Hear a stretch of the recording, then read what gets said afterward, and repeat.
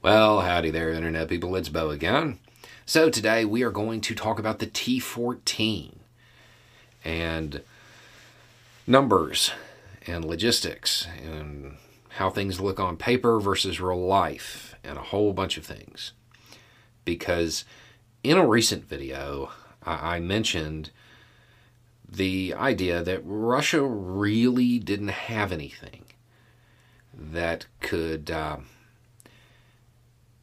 compete with the modern equipment that might be headed to Ukraine from the West. Can't compete with the Challenger, the Abrams, the Leopard. They don't have tanks that can compete with these vehicles. My inbox filled up with people asking about the T-14. My favorite was, "This will not stand. This is T-14 erasure." I mean, it is T-14 erasure, but I didn't erase it. The Russians did. On paper, this tank is amazing. It is amazing. It can compete. It can outperform Western tanks in a lot of ways. The problem is, if you want to use it in Ukraine, you have to build it and field it. Two things the Russian military has not done. In 2020, the Russian army was supposed to take possession of 2,300 of these monsters. Currently, estimates suggest numbers in the low tens. That number, the 2,300, that got pushed back. It's supposed to be delivered by 2025. That's not going to happen either. Last thing I saw said that they were hoping to produce 40 through the year of 2023. I don't think they're going to make that goal either, if they even still maintain it. So they don't have the numbers. They don't have enough to make a difference. But let's pretend they do.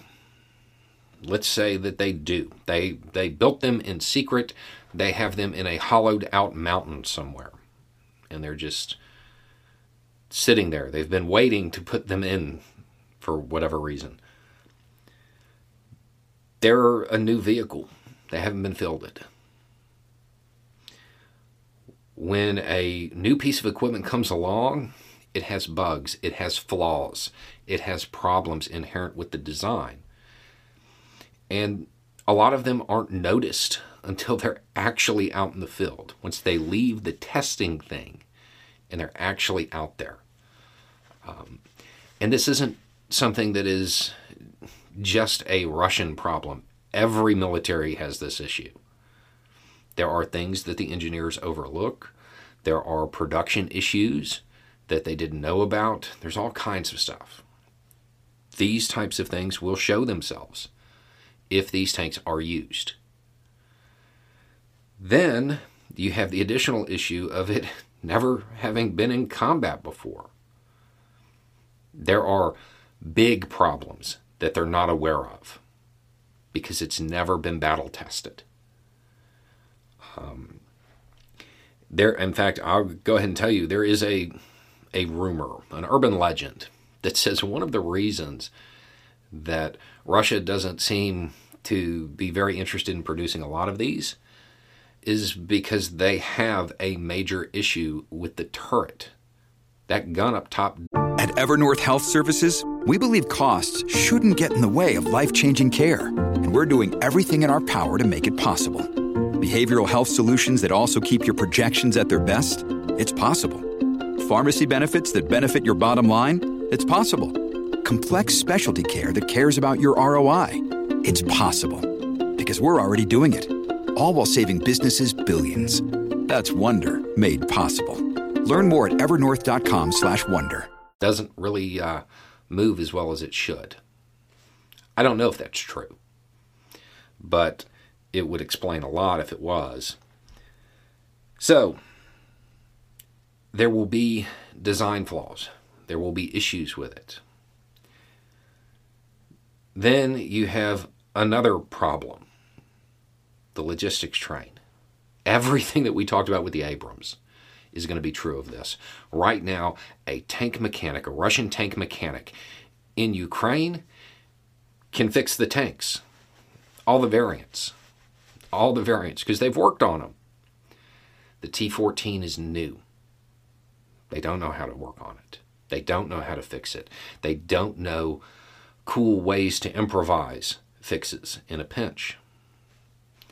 But let's solve that problem for them too. Let's say that they've distributed manuals and trained everybody in secret. Then they have to have the parts, and they don't have them. Prior to the war, prior to the sanctions, the main Russian tank production facility was capable of upgrading or turning out 20 to 30 tanks a month. High-end estimate was 20 to 40. That's less than they're losing. They don't have it. They don't have it. On paper, this thing is amazing, but it doesn't really exist in tangible form yet, outside of a few examples.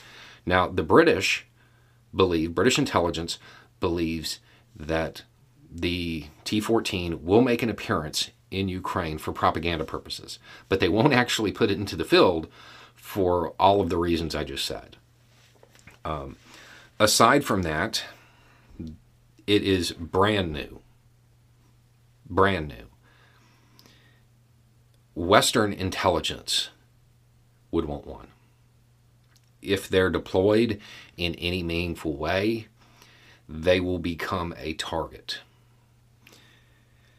And then you have one issue that is specific to Ukraine.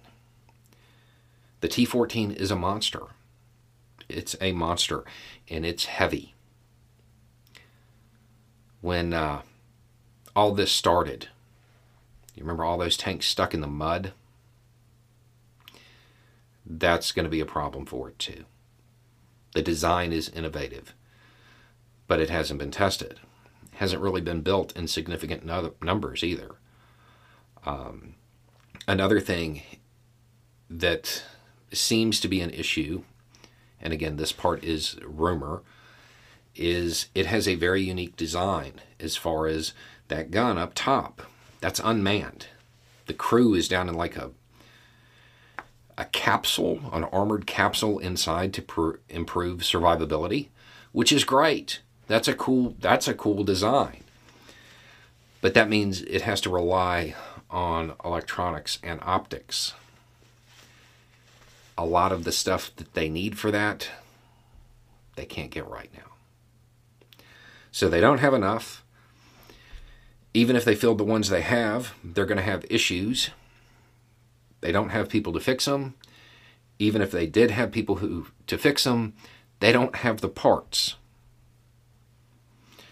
It's not a competitor because as far as it being a real force on the battlefield, it doesn't really exist yet. Anyway, it's just a thought. Y'all have a good day.